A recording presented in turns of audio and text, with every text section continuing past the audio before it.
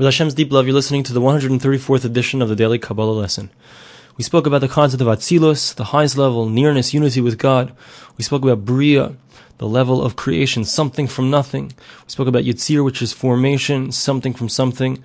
Now we get to the fourth level of reality, which is the reality that we inhabit, which is the world of Asiya. What's the concept of Asiya? So Asiya represents the completion. Asiya means making, completing. So all the other levels that were before it are completed here. Here is where we have the ultimate good that God intended. He created man in this world. And this is the place where man resides and where he has the ability and the possibility, the capability to be able to affect all of the upper worlds with the power of his actions. That's why it says in the verse in Bereshis, in Genesis chapter 1 verse 31, it says, Vayar Elokim es kol asher asa v'hinei tov od. God saw all that he had made and it was very good. And so in the Medrash it says, what does it mean, V'hinei tov ma'od? It's very good. What's it referring to? This is referring to the good of man. As we said, because man was a pinnacle of goodness, the good of creation. And we also find it says in the Medrash that Reb Shimon ben Elazar said that when God originally created the world, he desired to create a partnership between himself and the lower beings. And that was the purpose. That's why man is in this world. And that's why this is referred to as the word of Asiya, because here we complete it. We find the verse says in Bereshis, in Genesis chapter 18 verse 7, it says, Vayiten el anar vayamar lasois oisoi. Abraham, our forefather, so when he was involved in trying to do Hachnasas Orchim, bringing in guests, so he was very much involved, and he gives it over to a lad, and he quickly finishes it, it says. La'asois is referring to the fact that he finished what Abraham had started. So we see many verses that refer to the word Asiya, use the word Asiya in this context of completion. And this is the level of reality that we reside in. We have the opportunity to complete creation. Now he continues in explaining the power of a human being's words. And he quotes from a number of different places in the Zohar. It says, the first quote that he says is that even a person's breath, the air that comes out of a person's mouth when he's speaking, it has a place that it stands up in the heavens.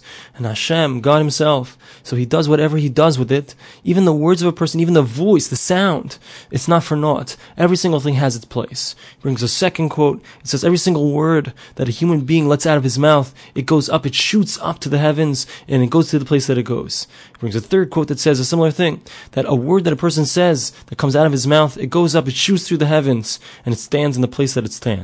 So the Nefesh Chaim explains that when a person speaks here, it goes up to above and it awakens, it activates a spiritual power. And thus, if a person says a good word, he says a word of Torah, he says a word of kindness, so it brings power into the Kochas HaKadoshim, to the powers of holiness. Like the verse says, Va'asim devarei beficha. There's a verse in Isaiah chapter 51 verse 16. It says, I'll place my word in your mouth, l'ntoya shamayim, in order to plant the heavens. So we have the ability with our words to affect the heavens above, as well as the worlds below. So Baruch Epstein, in his notes on the bottom of the page, so first thing he points out is that we see that there are three different levels, the three different aspects of speech. First thing you have is the actual words themselves. Then you have the sound that's coming out as one speaks. Then you have the breath that comes out. So that's the first thing that he points out. We need to understand. That's what we see from what the Nefesh Chaim says, the quotes from the Zohar. The next thing he points out is a question. The question is, which has a greater effect? One's actions, if someone does an action of a mitzvah, of a commandment, does that have a greater effect? Or do the words that a person speaks, do they have a greater effect? So he shows that, in fact, speech has a greater effect. And he explains it like this. Because when a person does an action, so that's connected to his body. So that's the level, the lowest level of his soul, which is the nefesh. And the nefesh that we're talking about here is the nefesh habahamis, the animal part of one's soul. An animal also has this part of the soul. So when a person does an action, let's say he moves his hand, he puts on tefillin, so the effect, the direct effect is not there. There is an effect, as we mentioned previously, and that is that it affects that in the upper worlds, so it pulls down a light, a special spiritual light that's connected to that commandment that he's fulfilled with his body. But it's something that's makif, it surrounds him, but it's not actually there, so to speak, where he performed the action. Now when we get to the level of ruach, so when a person is speaking, so speech is connected to ruach, to the higher level of the soul. The ruach is the spirit, call it. So the ruach, so its place is inside of the heart.